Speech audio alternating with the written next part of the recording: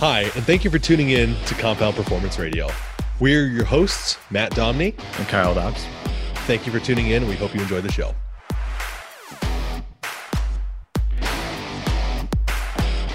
Okay, everybody, thank you for joining us on today's episode of the CP Squad Pod.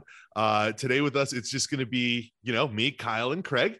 We got some questions that we're going to answer from Kyle's Instagram the other day. We have three, but we have three really good, solid questions that we can definitely rant on for a long period of time. So we're looking forward to doing this one today.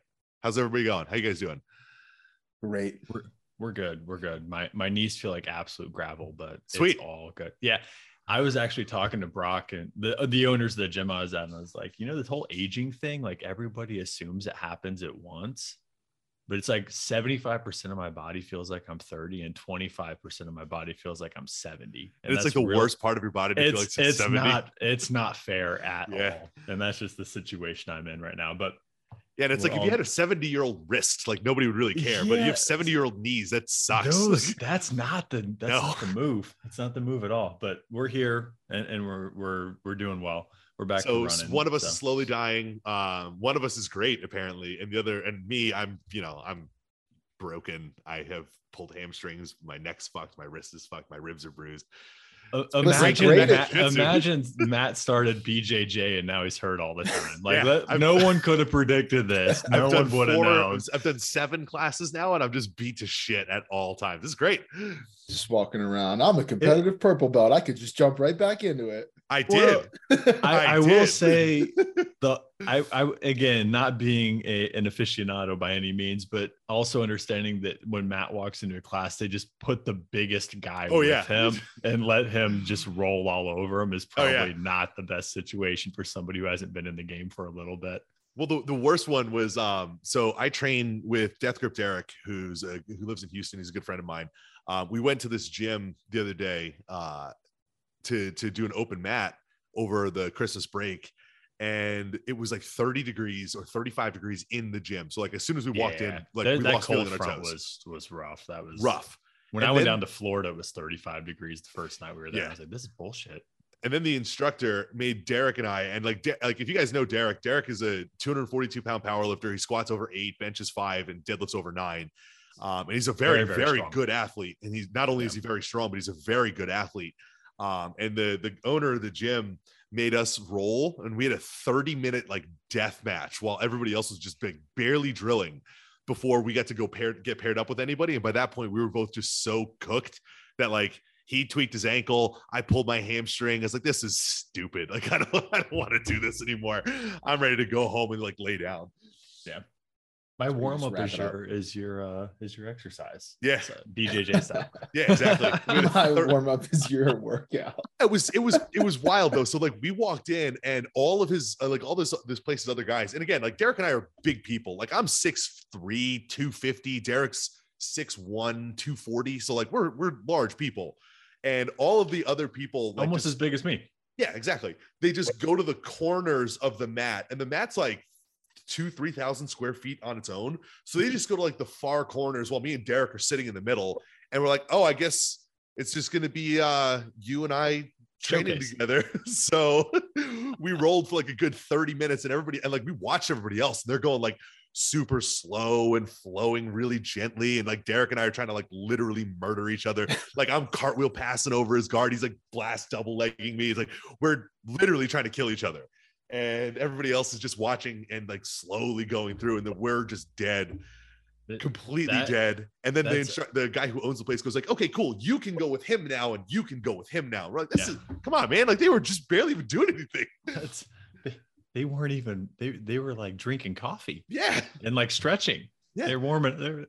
That guy's still wearing socks because his feet are cold. He hasn't even done anything yet. Once again, going right back into it after such a long hiatus. Great idea. Yeah, it was a great idea. That's all right. He'll be better in a month. It's all good.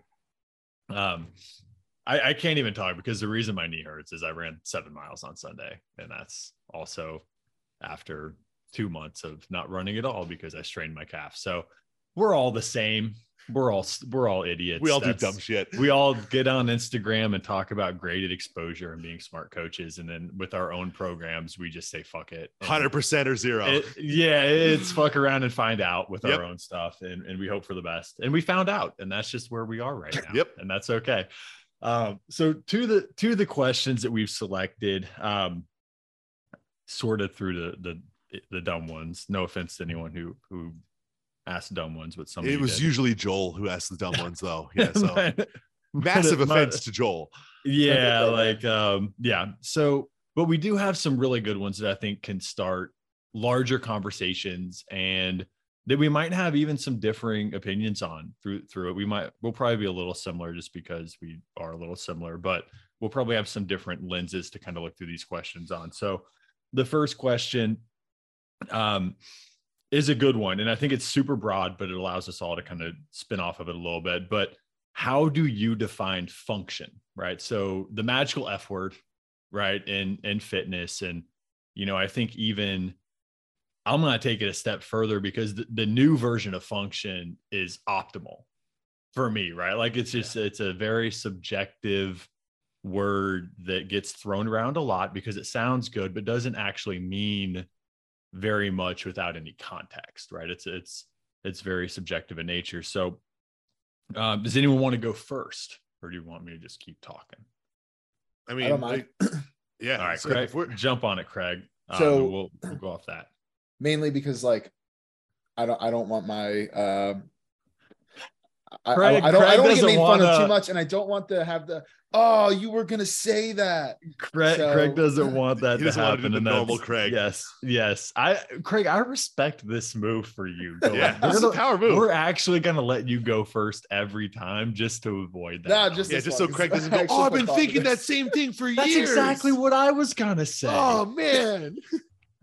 All right. So when I functional exercise or like optimal or any of that stuff, when I hear or see it, I immediately think like, how is this going to get me closer to my goal? So if I'm someone who's looking for a functional exercise and I am a competitive sports player, like I'm a basketball player, like what's functional, right? Like something that will improve my performance on a basketball court, and not necessarily sports specific training, but any training that will help me get me closer to that goal. Now where I think a lot of the like functional fitness kind of became popularized was like early CrossFit days, where we're talking about things like burpees, pull-ups, things of that nature. And while I don't believe that burpees are inherently functional from like a general fitness perspective, I do think there's probably room for, quote unquote, functional to be taken into a different context where burpees are a part of that sport. So we have to get better at them. Does it make you like a better athlete? I don't know specifically. Like I have my own opinions, but functional to me is something that brings you closer to your goal, or it is your goal. So again, burpees would be considered a like competitive movement within CrossFit. Snatching or clean and jerking would be a competitive movement in weightlifting. So a functional exercise for a weightlifter could be like a box jump, where we're trying to produce as much power or explosiveness, or train power and explosiveness in a way that will carry over and give us a better snatch or clean and jerk or performance in general. So that's kind of how I define functional.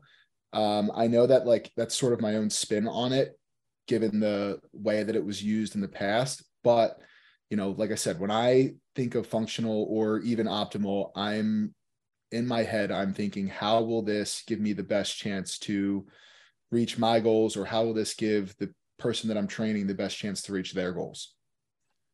Yeah. Go ahead. Go for it, Kyle. You go for it first. I was just going to say, I think that's, kind of the nail on the head, right? Where we're just saying function and the actual, the concept of function is going to be both task specific, right? Like whether you're a CrossFit athlete or whether you're rehabbing an injury or whether you want to just like get jacked and work through hypertrophy style training or whatever, right? And then also that individual's, ability level and training age, right? I think when we start looking at functional, especially in the realm of exercise selection and exercise prescription, those are the things that are going to be probably the two biggest indicators of what we choose, right? So we have to pick exercises that are going to, like Craig said, they either are the sport, if that's the case, right? Or they help develop qualities that allow the individual to be better at the sport. And I think that's where there is no global definition of function, right? From an exercise perspective, especially, right? Like we can have like global descriptions of, maybe, general lifestyle things and things that'll help, everybody live a healthier life or whatever. But from a client perspective and from a performance-based training perspective, like we have to look at task determined needs. We have to look at individual rate limiters and task limiters, performance limiters. And the exercises that we pick based on improving those two things and improving those qualities are going to be subjectively functional for that athlete, right? And again, it could be somebody who's, wants to be able to walk up and down steps without knee pain. It can be someone who wants to improve their 40-yard dash time, whatever. It can be someone who wants to improve their marathon time, right? Or is rehabbing an ankle injury or shoulder, or whatever. All of these things can have functional exercises that are completely different, and probably will have exercises that are completely different from one another and still be functional, quote unquote, within that capacity. And, I think that's where you, especially, in the online world, it's super trendy, and has been for a long time. I mean, the functional, like Craig's talking about the beginning of CrossFit, but even like NASM and FMS back in the day, coined those words, right? We're talking 15 years of, functional fitness, quote unquote, being a thing, and probably not being labeled or utilized that correctly, but used more as a marketing term.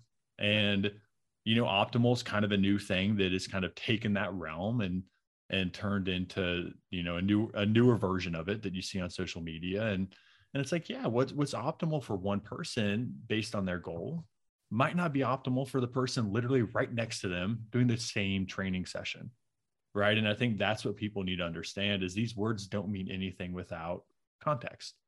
And social media is not a place for context, as we've discussed, and like nuance or whatever is very hard to convey on any social media platform. Yeah, I might actually take that a little bit of a different direction and say that in my personal opinion, there can absolutely be a non-contextual version of functional training. Because what I would look at with this is functional training would just be anything that we can do to just generally improve the function of the actual organism itself.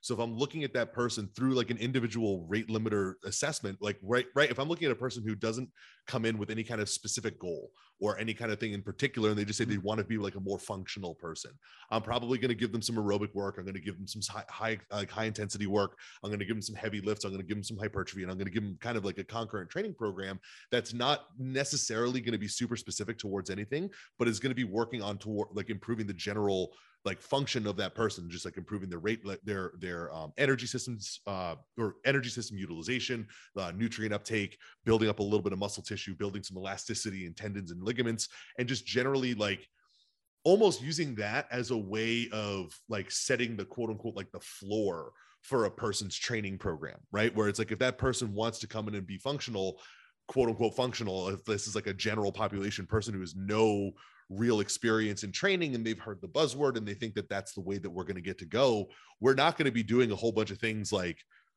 standing on Bosu balls or like doing like lunge to curl to overhead presses or like things like that. We're going to be doing things that are going to get them generally stronger and more neurologically efficient. We're going to do things that are going to improve rate coding, rate of force development speeds in both early and late stages, look at improving like their energy systems through, like I said, aerobic work, zone 2. So like some zone 2 aerobic work, some like glycolytic work, which is going to be horrible, and just like work on building up their ability to be a more robust individual in general without having anything that's like hyper specific in there. Like where I would look at like differentiating that from the term optimal, because at that point optimal would just be hyper focusing or specific, like moving more specifically into one specific category, right? Where if I'm looking at somebody who wants to get super strong after we've done that kind of a base building period of time, that person might go into some more optimal exercises to drive that particular quality that they're looking at in general. Because again, that first program that they're going to do when we're looking at building that technical, like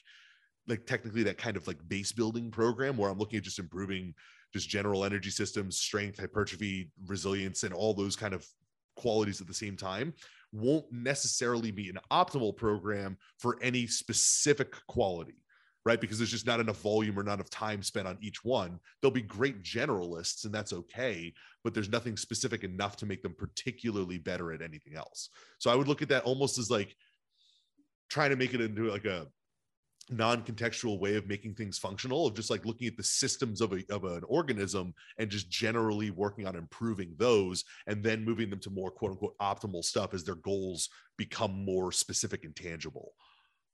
Yeah, no, man, it sounds like a lot of work. Well, yeah, I mean like otherwise I could just make them stand on a Bosu ball or do bird dog rows and that'd be fine.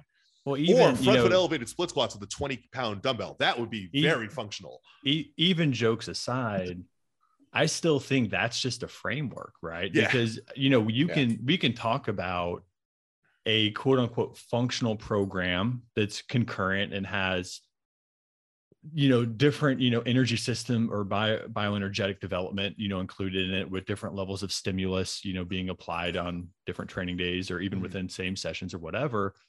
But at the same time, we still, as you dig deeper into exercise selection and we start talking about functional exercise, the same exercise selections aren't going to be quote unquote functional based on rate limiters across the board for everybody, right? So like even then, I think like conceptually, like as a framework, I would say like a concurrent program probably is the most, like I would completely agree, like is the most globally functional, as much as I don't like the word, across the board, right? For general clients. But even then, like we can't just make a template that's like the functional program for everybody, right? Like that's not going to encompass everybody who comes in the door, especially based on training history, injury history, lifestyle demands, whatever, right? Because again, like I might write that morphology. Yeah. Well, even like think about Gen Pop, right? Like I can write a 6-day program when someone only has 3 hours a week to actually train, right? Based on work schedules, life schedules. Like, again, like, we talk about this all the time where it's like, yeah, you can create the most holistic program in the world, but if somebody only has 2 to 3 hours a week to actually train, they're not going to be able to maximize all of those qualities, right? So that, not even close, right? So like what you described, I think would work well if we're not taking into account lifestyle, right? For individuals, right? Because it is conceptual, but as soon as we add the context of, oh, like this is a guy who works 50 hours a week. He has 2 kids that on the weekends, they've got sporting events. He goes to practices like Kano recitals, whatever. And he's, obviously wants to spend time with his wife and have relationships and see his family and do these things. And then as a coach, okay, he can train at 6 a.m., but you only have 2 6 a.m. slots available because you're successful and are booked. So you got a guy who trains 2 days a week, Tuesday, Thursday, maybe, and then like early on a Saturday morning. How do you deliver that program to that guy? Right. And he's had like an injury history from like old sports or whatever. Like that doesn't fit the framework, right? And that's where like the whole, my dogs are fighting in the background, I'm sorry, but that's where the whole all models are wrong, but some are useful thing kind of comes into play, right? Where it's like, you can have this conceptual framework, but you just have to understand that even as a model, it's still going to work in absolution with a very low percentage of the people that you work with. For sure. And that's what I think coaches have a really hard time with is it's really easy to write something out on a spreadsheet. Yeah. And, it's much harder to actually look at the person in front of you and say, hey, this person's goals are this, those goals require X, Y, Z. This person is good at ABC and not very good at DEF. How do I, at that point, mix in ABC qualities with DEF qualities and at one quantities to, you know, raise their floor. Yeah. Raise their floor without their ceiling being sacrificed completely. And then next phase, raise their ceiling without their floor being, you know, and that's where like the art of programming comes in. Yep. And there's no, like, function doesn't exist objectively when you actually start working with people on the floor. And that's where, like, I hate social media. You know, and this is something that bleeds into a few of our other questions, but it's just like social media paints the prettiest picture ever of training. Do these 3 exercises, do X, Y, Z, train in this split, eat these things. And it's like, yeah, I guess like that could work, but it's not realistic, right? Like it's not going to work for a lot of people. And it just winds up with a lot of people being extremely frustrated. And a post that gets a shit ton of likes because everybody's like, oh yeah, vegetables are great. Yeah, I probably should squat more. Yeah, I should raise my aerobic base. Like pointing out these obvious things, but not actually giving solutions to problems is like the social media formula, right? Like that's how you get a bunch of likes. You know, it's like I point out a problem, but I don't offer a solution. I get a bunch of people that are like, yeah, that's badass. But how do I do it? Yeah. You know, it's like the underlying question. And like, that's one of the things too, about that. Like, even when I was going through and talking about that framework of functional training that I would look at developing for somebody, like, that's why I said that it's the way that I'm kind of defining it or looking at this in this like absolute context is without context, right? And without the nuance of a person's individuality in there. You can't talk about it without it. Right.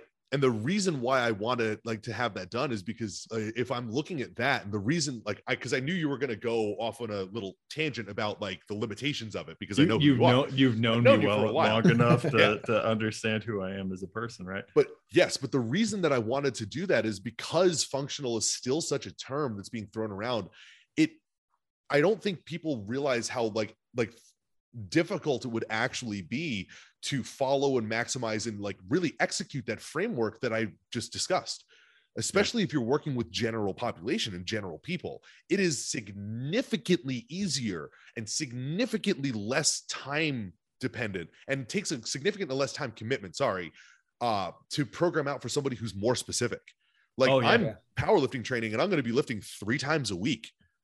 If I wanted to be functional and build all of this and do a concurrent training program, I would need to train 6 to 7. Well, and even also that, you know, bridging into like, you know, even working with like specificity based or even performance based athletes, these are populations that prioritize training over other things, right? Over lifestyle. Where when you're working in a general population realm, as much as we want, as much as we want to say, oh, you only get one body, it should be the most important, you know, all the bullshit cliches, whatever. As much as we want to believe that, you know, as a 40-year-old parent of 2 that has a busy work schedule as well, like good luck with that. Like that's tough, you know, and it's like the only reason I train as often as I do is because I'm a bit of a psychopath. And I also understand that and have the awareness. I've chosen to work in this industry. I'm obviously biased towards it. That's not our typical client, right? So you kind of, once you start trying to make training fit their lifestyle, rather than their lifestyle fitting their training, like all the variables get switched. Yep. You know, it's like when you're a performance-based athlete, you make time. When you're a competitive athlete, especially, you know, professional or not, you make time to do this because you're passionate about this thing, right? And we can get into motivation, discipline, whatever. You're highly fucking motivated to pursue fitness at that point, right? And I think that's another thing people don't understand is it's like, you know, going back to like the old cliche, we all have the same 24 hours. Like, no, we don't. We all have different lifestyles and lifestyle demands that are going to dictate our ability to train. Like that's not the same 24 hours. You know, I think that's where, again, the industry really screws some of this stuff up. Like it's not, you know, and that was, again, a tangent off topic a little bit, but semi-related to our next. Like, I mean, not really. But if you think about it, because like priority 1 for a program is, can the person do it? Yep. Yeah. Like that, then all of a sudden, like you've checked the first box, right? Like you've checked the first box of what a functional program is. They can do it. right? And then two, like even the most general of generalists, like Matt, to your point, I agree with everything you said, but like if they don't have specific goals, like it's kind of our job as coaches to sort of create arbitrary, or not arbitrary, but like attribute goals to them, like right? Like this is where you're right? at. This is how we improve it. Yep. And then even though that might not be their specific goal, like they might not have a goal mile time or a goal whatever, but you know that like improving the function of the unit means improving aerobic capacity or aerobic base. So we have to actually do it and improve those markers. Like we are attributing goals to them, even though they're not hyper specific. Yep. So like, and then, you know, we go into the points of like, well, 3 days, 6 days, all of these things. Once everything fits into the person, we've created something functional. Right. Like there is no, oh, hey, this is a functional exercise. You should do this and you'll solve all your problems. Right. Yeah, and that's one of the reasons why I wanted to kind of define it that way, is just because like everybody looks at like functional exercises like, oh, you've restored like 1 degree of hip flexion. That's functional. Yeah. It's like, no, that like doesn't necessarily, that probably doesn't mean anything. Doesn't really matter. Like, does your ability to get into like an ass to grass squat actually matter nowadays when everybody sits a parallel? No, it literally doesn't matter that much at all. Like, it's cool to be able to do. Change your quality of life whatsoever. No. And most, like, again, you can make an argument that it could be super beneficial and helpful as somebody gets older if they continue to maintain the ability to squat like below parallel. If they happen to fall or like happen to be on the ground for any particular reason, it should be easier for them to stand up and things like that, for sure. Like you can totally make those arguments. But at the same point, it's one of those things where like if we're looking at building a functional program and building out like a training program that's going to just improve the just general qualities of the organism itself, like have fun doing that with the general population client when you're doing an aerobic base block, because all you're going to have to do is 3 times a week run on a treadmill, because you know they're not going to do it at any other time. Well, and it's like even they're going to leave. They're going to quit. Even your example of a squat, man, it's like I've read Blue Zones. Yeah. When they started interviewing centenarians about the things in common with people that lived over 100 across the world, ass to grass squat was not one of the qualities. Was not one of them. Nope. Was not one of the things they cared about. Like, they did not care. Like it's just, yeah, that could. That, again, keyword could. That's why I said it. Increase quality of life or whatever. But is it really moving the needle for most people? Again, like there's outliers out there, whatever. We never speak in absolutes, but is it really moving the needle for most people? Like, no, it's not, you know, for most people. And, and that's just where, again, I think like going to what Craig said, it's like when I'm working with like, I almost called him Greg. Yeah. No. I heard that. a Gen Pop client, like, I'm not doing VO2 testing, right? Like I don't have the equipment. It's boring. Nobody wants to do it. Like I'm literally giving them a 4-mile test and telling them to improve upon it week over week over week over week. Because like Craig said, like that's a proxy. Like I know that if they're increasing their outputs and their ability to perform that task, all the good things are happening from an aerobic capacity and performance standpoint. Like that is an indicator that things are improving and moving in the right direction. Do I need to get hyper specific about it with them? No, I don't. And I think that's just, I think that's also where people will like hyper focus on things that matter to them from a training perspective. Like Matt said, like pulling out the goyometer and looking at joint angles and whatever, without realizing that's like, man, I can do a passive hip flexion test on you and then have you walk up and down a flight of steps 3 times and do a couple bodyweight squats. And I'm going to get different numbers after that anyway. Yep. Right. Again, like all of these things they're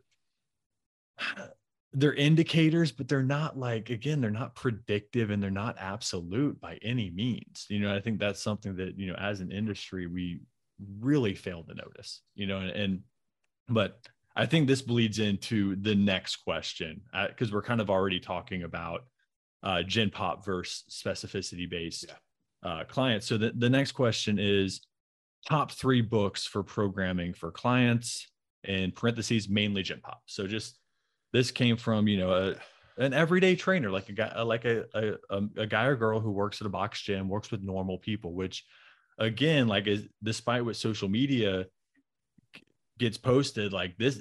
I mean, I worked for 10 years bread and butter, man. in a box gym in New York. Matt worked for 6 or 7 years in a box gym. Like we've all worked in box gyms with normal people. Like, yes, we train ourselves a different way. Yeah. Craig still works with general population clients, right? But that is, that's the majority. Yeah. That's the majority of the industry, right? It's 97% plus of the industry at this point. so you should be good at it. It should be a population you want to work within. And we talked about this a little bit, off air beforehand, just as we were talking about the questions. But I honestly think that if you're looking at 3 books programming for general population clients, like, you are overthinking the process and you're trying to make them specificity based instead of general. Like Gen Pop clients, like, this is what Craig said that or in the last comment he made is like, is the program doable? And I would add to that, is the program fun? Yep. Like, do they want to show up and have high levels of intention? Like, can I get this person's training attendance at 85 to 90% or higher? Right. And then can I get their intention and attention during the session pretty high? Right. At that point, now we're talking about what Matt was talking about, is like, I'm just going to mix in a lot of like energy system development work. I'm going to work in a little bit of hypertrophy work because everybody loves a pump. And hey, it's also great for your joints and your muscular capacity. And I'm going to work in a little bit of power work because the ability to produce force is important for everybody. And I'm not going to get super caught up in programming and periodization schemes. I'm going to pick exercise selections that the people can do efficiently, and we're going to roll. And I'm going to be super happy with that, and we've done full on webinars on this and stuff. And maybe that's something we'll even post up here in the next few weeks. But we talk about this at length in our groups because that's who most of the people in our groups are general population coaches. Right. And like, that's one of I completely and totally echo that sentiment entirely. Having been working in general population coaching since 2012 was when I got my first training job. So I'm 10 years in now. It's one of the things where the more and more specific I was trying to get with my training, the less and less adherence I had with clients, because the less and less they liked it and the more and more they started dreading particular things, because I would tell them, well, no, this is just what we have to do. And then those people would just consistently start missing those sessions, right? Where it's like, if we are looking at something and like Kyle was saying, I'm going to give them some aerobic stuff, I'm going to give them some strength stuff, I'm going to give them something. But like, if I have a person who doesn't want to bench and for some reason I am forcing them to bench, they're not going to come back. They're going to be done. Right. Remember, like, this is one of the things that we've got to look at with this is like, if we're not keeping the sessions fun and we're not keeping the training enjoyable for the person and feeling like it's moving the needle in the right direction, we are a luxury item. We are the first ones to go. Yep. And that bench press conversation goes right back to functional, right? Like, functions determined by the person. Like, we can pick 100 different ways to do a horizontal press. Like, it doesn't have, like, a bench press isn't more functional. A dumbbell press isn't more functional. An alternating reciprocal dumbbell press isn't more functional. A machine press, converging press, whatever, isn't more functional. Yep. They're just exercises. Yep. That's all they are. Yep. And like, that was a conversation that I actually had with an in-person client of mine who down in Texas. She and I trained together for 3 years, and probably about a year in, she told me, I hate benching. And we were benching once a week for 3 years. And she just told me straight up, she's like, I hate it. And I was like, how long have you hated bench press for? And she was like, the whole time that we've been doing it, since the first day. And I was like, why didn't you tell me? Like, if you told me this, we would have never done it again. You never would have seen another bench in your program. And for the remaining 2 years, we didn't bench until she said in my last year at that club that she wanted to try it again and see if she liked it. We did 3 weeks of bench. I said, okay, cool. Give it another month. We'll see if you like it or not by the end of the month. And at the end of the month, she was like, nope, still don't like it. And we never did it again.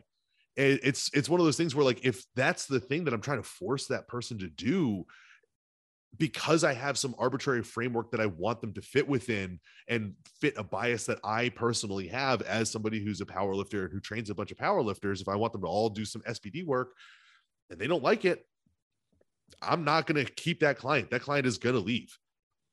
So, question for you, Matt, when that all happened, is that something that led to you, I don't know how to phrase it, but like being more upfront or like inquisitory about like, hey, do you like what you're doing? Do you enjoy what, like, after a month, you said to me, how do you feel about what we're doing so far? And, great. Like, I had more specific goals, but like, Is that something that you learned from an instance like that? Okay. No, And then no, that's something that I've actually done for my entire time training. right. So that kind of led. Go ahead. Sorry. I was gonna say my entire time as a coach, one of the things that I've always done is I've always tried to be like a feedback machine. And that definitely comes from having 20 years of martial arts experience, right? Where if I'm looking at this and I'm looking at that, I have to survey, because like I taught kids primarily. I taught kids and like teenagers. So I need to make sure that those classes are enjoyable and those classes were fun and they were getting some good stuff out of it. So I had to survey kids and I had to talk to parents and I had to talk to people very, very frequently about like, do you feel you're getting your value for the money? Do you enjoy what we're doing? Do you want to come back? Are you looking at changing your training frequency? All of those things had to be assessed and discussed with people. Otherwise, we would not have any kind of metrics for success or proxies to see if we were doing classes well, other than just general class attendance. And looking at that, we've had some poor instructors who worked at the school that I worked at, who would have high attendance because it was the only time slot that was available for kids. So it was the only one that was fun, that actually worked and fit people's schedules. So they would have high attendance, even though the actual like curriculum and the courses that were being taught, like the things that were being done in the class, were not well received.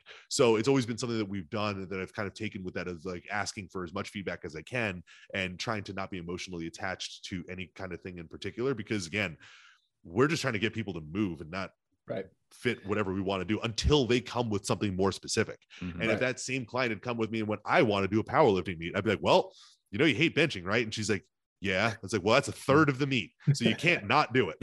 You gotta have to do it. You might not love it, but we gotta put it do in it. there. You gotta get it done. This is no longer optional. So that was kind of a leading question, because I think people are looking for like the right book or the right thing, but in my opinion, at least, like experience is one of the biggest teaching tools for a coach. Like you have to go in and but like that feedback comes from experience. You got you got to go and coach someone, and then like that's how you learn. Like a book isn't going to teach you how to work with people. It's not going to teach you how to communicate with people. It's not going to teach you how to make adjustments, right? Like one of my favorite books on learning how to program and do anything for strength stuff never taught me how to make adjustments for when that person didn't like doing that many reps or just didn't want to do that much frequency or any of that stuff. So we have to kind of navigate around those obstacles in our own way, which generally comes kind of strictly from experience and feedback. So, and then it's kind of a matter of, well, if, you know, me as an athlete, I'm not going to go to a coach and just let them give me something that I don't want to do, right? Unless I know and believe that it's going to help me get to where I want to go as like an athlete, whatever. But think about, you know, try to put yourself in a client's perspective, right? Like you're not going to want to do or the things that you don't want to do. And if you read a book that says, hey, you got to do 3x frequency a week of back squats, and the person hates putting a bar on their back, then what's going to happen? You know what I mean? So things to keep in mind. Like I think experience doing the thing is probably the best way to learn it. Now granted, there's probably like some bare minimum stuff that we probably could talk about, but I don't know how deep we want to go down that rabbit hole outside of join the standard, because we'll teach you all of that.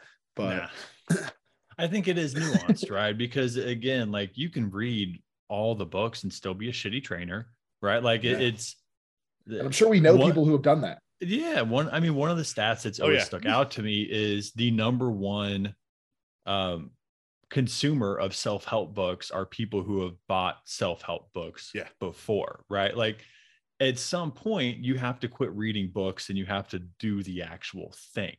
Right. You have to quit collecting information, because there is a point of negative returns on data collection in any field, right? Where you get so watered down that it's not even good data anymore, right? It's outside of the scope or it's outside of the population demographic, whatever. It's outside of the control, where at some point it's like, okay, like the only way that I'm going to get better personally, individual to myself, like Craig said, is I have to go do the thing. And that's the scientific process. That's literally testing. Like this is the scientific process as a coach You have to get on the floor and you have to go in with a program. That's your hypothesis. And then you essentially go in and you test it. You have the clients go through it. You get empirical, measurable data from their actual sessions, and then you get subjective feedback from them. And with those two numbers, you find out, hey, this thing works in this realm, but it doesn't over here. So I'm going to have diminishing returns at some point on this bench press because, yeah, they're going to get physical adaptations from bench pressing frequently, but at the same time, they might actually stop coming to training sessions or training altogether because they hate bench pressing. Right. And at that point, no one wins. You have a pissed off client who's no longer training, and you have a coach who's no longer training that client, right? That's no birds, one stone. That's a terrible situation. And I think that's where a lot of coaches, again, try to make general coaching too specific, right? You don't have to do any specific exercise or drill in a general population program. And that's why we even, like, when we go through teaching this, like Craig said, we look at patterns, right? Like, yeah, like we're going to have some like very global patterns, like your knee dominant lower body, your hip dominant upper body push pull core, whatever. And we're just going to start plugging exercises in based on those things that people enjoy doing. And we're going to do them frequently. And then we're going to sub in different things to add some novelty in and whatever, but it's not overthought. Right. It's nothing crazy. Like, people would probably be extremely disappointed in looking at my general population program. Same. But guess what? I've trained 20,000 fucking sessions of Gen Pop clients. People adhered. People trained with me for 8 to 10 years plus, 3 times a week. And they did the same basic programs over and over and over again because I was flexible in how I was delivering those things.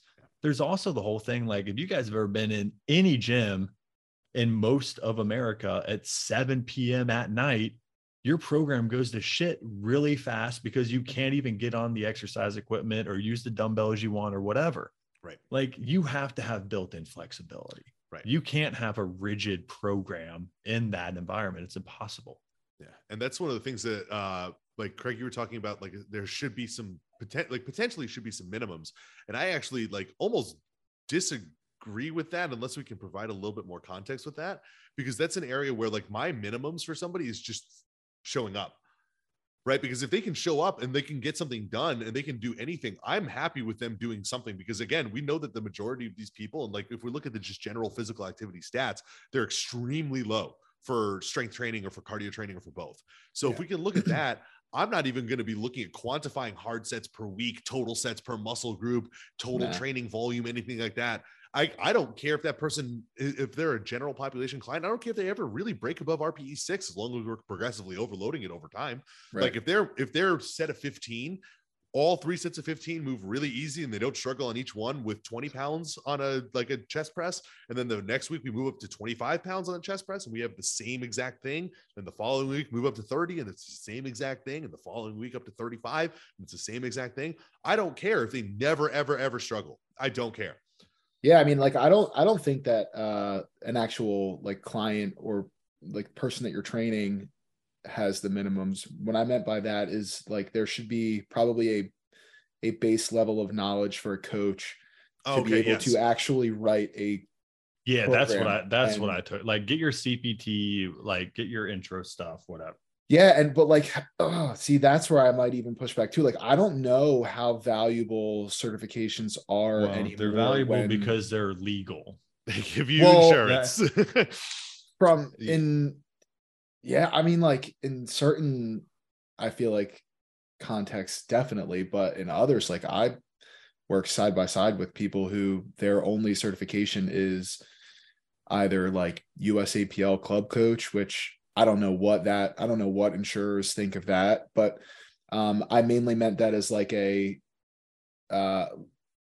know people who've gotten all kinds of certifications, like 5 to 6, but don't actually have like the experience coaching. But those two things they're not like, it's not binary, right? Yeah, we can say, absolutely not. I know people who have 10 certifications but don't know how to coach, but that doesn't mean certifications don't matter and education doesn't matter, right? It's like, because I agree. I think because I worked as a hiring manager for 5 years and have interviewed hundreds to thousands of prospective coaches, and coaches coming in with no level of education or a very bare minimum level of education, like it's rough. Like, again, like I think there is a baseline level. Like if I'm a coach and I'm looking for competency in the coaching realm, where I do need to know a bit about not even a bit, like I need to understand biomechanics. I need to understand physiology to an extent. I need to understand the cardiorespiratory and aerobic system.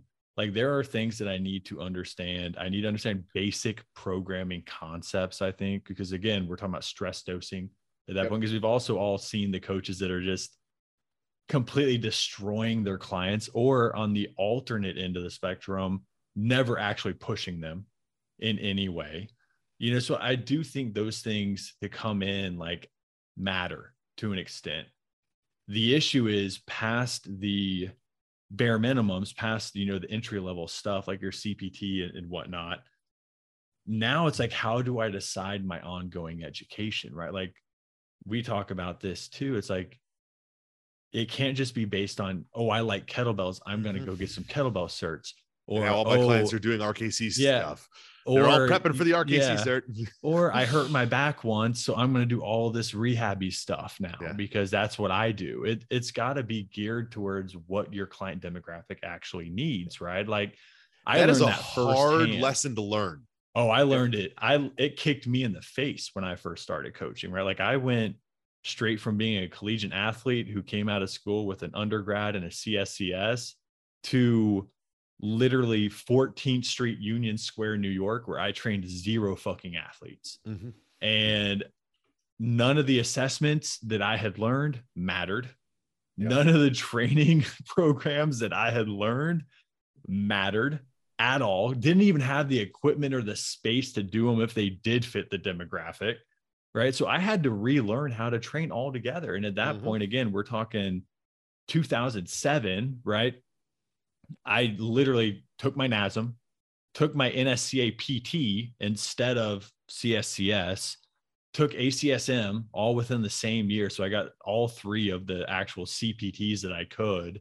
And then I went on and took like FMS, and then I got into some other stuff. And it's just like, those things actually helped me more with that demographic. Right. And I still probably put more people through like basically like just rewritten bodybuilding programs than anything else, if they were training 3 days a week. But it's just like, like I do think that's where like your audience and the people that you work with at that point are going to determine what your con ed should be. And coaches don't think about it like that. And it's unfortunate. Yeah. Oh, I totally agree.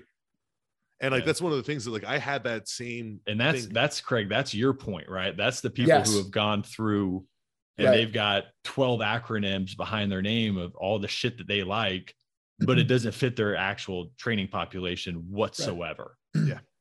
Either that, or like they're unhappy with where their current business is at. So they just try to fight for more certifications and knowledge to hopefully be more qualified, quote unquote. They think that's the problem when it's not.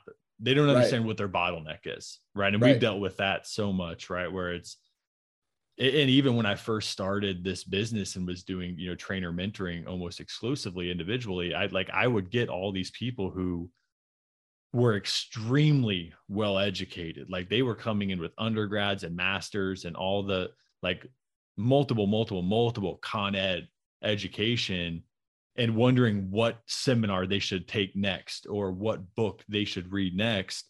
And it's like, you have way more than enough knowledge to be successful in this field. I've watched people make 6 figures with a NASM CPT and nothing else. Like education is not your bottleneck. This is not your performance limiter, right? Yep. It's like the basketball player that squats 500 pounds, but wonders why they're not doing well in their sport, that just wants like, think I can get to 550. It's like, no, man, that's not the, like, it's not going to help you're good. You're good on that. Let's work on these other things now. Right. Still got the jump shot. let's let's work on an engine. Like, let's do some things that actually pertain, so it's like they just keep stacking onto this thing that they're already good at because that's what they're biased towards. That's what they think is valuable in this industry. And it is, but again, like, we're talking a pie chart, right? Like, there's a lot of things that are valuable in this industry, and they got 3/4 of a pie in education and these tiny little slivers of like people skills and business acumen and whatever, and they don't understand the things that are actually holding them back. Yeah, and that's the biggest one too, the people skills. That was one of the things that I would always talk about with when I was a manager at my old club, that I would talk about with my old co-manager was, if you want me to make good trainers, find me bartenders. In New York, that was those people. That was my thing, is like our most successful people were coming from the service industry, not the graduate programs of exercise science. And I hate to, like, it sucks kind of, but it also just doesn't, because again, like, back into the point, you don't need a master's degree in exercise science to help, Charlie lose 30 pounds and kind of like mitigate his knee pain a little bit, right? Like, it's not rocket science. You don't especially when Charlie's going from 0 times lifting a week for the last 20 years to now twice a week. You're not putting NBA players on force plates and trying to work on rate of development speed. Like, this is not the same thing, so it's one of the, like, or trying to get somebody combine ready and take, a 10th, or 200ths off of their 40 so they can make $5 more million on their rookie contract, right? Like, that's not what we're doing here, right? You don't have to have all of that education. You just have to be able to really apply what you do have well. And I think, again, that goes right back to experience, circling all the way back to Craig's original comment. You got to get on a training floor. And you got to work with people and work with a lot of different people. And this is actually going to go straight into our third question of what drives me crazy, because I think it's a good transition point for mine. Mine too. It's a weird combination, I think, of gyms being closed all through the last 2-3 years, and a lot of new coaches not actually being able to work with people on the floor. And remote-based education, which we actually, again, we're a provider of this, right? But being able to, quote unquote, be educated on the internet and not actually have the skin in the game of going to in-person seminars and testing these things and then having to apply them with your clients before you take the next cert, right? Like, I remember when I was going through my original, education pathway, like, I would take 2 to 3 things a year. And again, it wasn't because that's all I could afford. It was because I had to travel to take them. So I had to take time off work, and I was working 40 sessions a week plus on a floor. So I also got to apply all of these things and understand what worked and what didn't for me. And now it's like, we talk to people in our groups that they've taken 8 to 10 certifications and seminars in 6 months and not trained a single fucking person in real life. And it's like, how do you know what's useful? You haven't tested any of this. You've accumulated all of this information, some of it contradictory to one another, and you haven't even been on a floor and worked with people to go through that testing process, the scientific process we outlined earlier. So you have all of these assumptions and hypotheses and biases and whatever.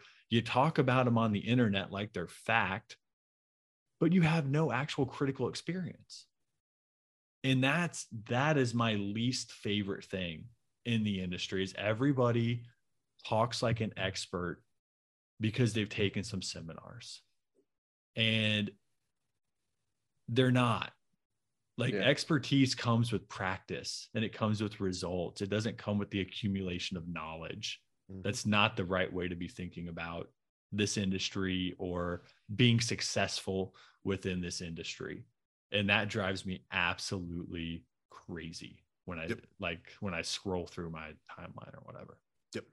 My thing that I hate the most is everybody who just takes a little course and then hyper specializes into one thing, and all they do is just make content about that one particular thing. And it's like, cool, man. I get that you found a cool new shiny toy and you want to talk about it, but if you are, because like I remember even hearing this from somebody in the field that they post content in an informational way so they can better understand it themselves and like learn it themselves a little bit more effectively. Get a journal and write it down instead of posting it on the fucking internet.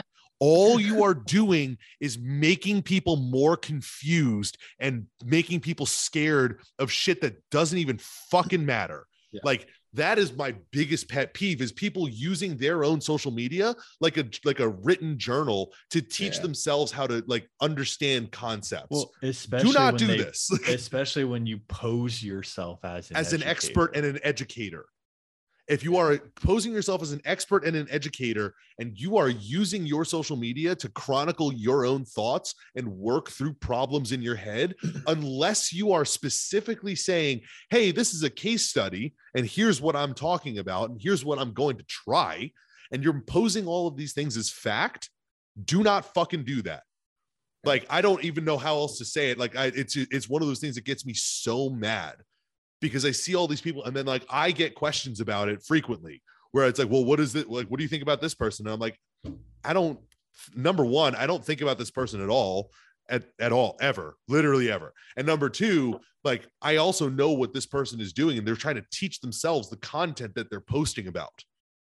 Right. Where it's like, if that's the case and you're that insecure, like, are you doing it so that other people and your peers will come in and validate you? Privately message them and be like, hey, I'm thinking about this. Like, what do you think about, use social media for what was its intended purpose of socializing, right? Yeah. Like, if you know an expert, DM that expert, email that expert, and talk to them about like, hey, I was thinking about this. Would this be something that would make sense conceptually that I could then discuss and use? Oh yeah, if that makes total sense, yeah, I can totally use that. But if you're just out there like blindly making content that you're using to, and like making posts to teach yourself the content that you're learning, and you're posing yourself as an educator and you're taking other people's money from it, when you admit freely that you don't actually know the content that you're talking about, oh man. I mean, that's the problem, right? We know the answer to that hypothetical question. It's not, I mean, even going further, there's people that we know that have outwardly said that they post like inflammatory content just for views, that pose themselves as educators. Like, they post things they don't even believe in. Yep. Right. Just because it draws engagement and likes and all of this other stuff. Right. And it's just like, again, like, I've said this so many times, and I don't think it ever reaches its mark, unfortunately. But if you're going to any social media platform for education, you're getting the worst product possible. Yep, you already lost. Like, one, the platform doesn't even allow you to provide enough context and information to educate people, right? If you want to be an educator, like, at most, people are going to get a carousel of slides and 200 words of copy presented with it. You know, and how many people are going to read all those words anyway? And people don't even make it to the words, right? You know, and it's just like, this is not an education platform. It's an engagement and entertainment platform. It's a funnel, hopefully, to something else that has more context. But that's why I quit posting a lot of the way that I used to, is because I realized pretty early on that people were taking what I was doing as like the script of what they should be doing. And it's like, this is literally just my workouts. Doesn't mean people that you should be, like, don't do the exact same thing that I'm doing, right? If you want to train with me, we'll do a consult. But this is not it. It's tough. I mean, like, the general rule of thumb that I have kind of always followed and would encourage everyone else to follow is, maybe don't look for education from people who don't actually use what they're trying to educate you on. And by that, I mean, like, or they're not good at it. Right. but like the kind of point I was trying to make with that was like, I'm not trying to learn from coaches unless they actually coach. Mm-hmm. I want to learn how to be a better programmer, right? A programming person. I'm going to learn more about programming from someone who's extremely good at it because they do it all the time, right? Like Matt, you're coached by Mike Teixeira, arguably, and in my opinion, probably the best programming coach that has existed in powerlifting. But that dude is programming constantly for his athletes. He's constantly experimenting. He's constantly doing his own quote unquote research to become a better programmer, right? Like I want to learn how to become, if I want to learn how to become a better weightlifting coach, I'm not going to find someone on the internet talking about weightlifting. I want to find a coach who coaches weightlifters and does an exceptional job of it to then learn from, right? And what's happening now, at least from my perspective, and, when we did my original podcast, like a year and a half ago, it's the same. It hasn't changed. The internet creates a place for coaches who don't actually coach. Yeah. And that drives me bonkers, man. It really does. That was something that Brett Contreras talked about in a podcast where he was talking about how like he's a PhD. He runs a gym. He's training people 6 to 8 hours a day. He doesn't have the time to make all of these like pretty Canva posts. I don't have the time to make all these pretty Canva posts. I train in person. I work with you guys. I have some other things that I do on the side. I lift, I do Brazilian jiu-jitsu. Like my day is full. Like I don't have time to do any of that, like those Canva posts. So like, but like I'm working all the time. I have a full roster of remote clients. I have a full roster of in-person clients. And like I'm at capacity. I have the time to maybe post a training reel and like once in a while. Like I don't have the time to do anything else. So we're at this weird point. 3 hours on content creation. No. So we're like at this weird point now where like the people that are making the best content, which is what Brett's point was, are the people that do the least. Yeah. They do nothing. Like these are people that just like sit on their fucking couch all day doing nothing, just hypothesizing about different training things.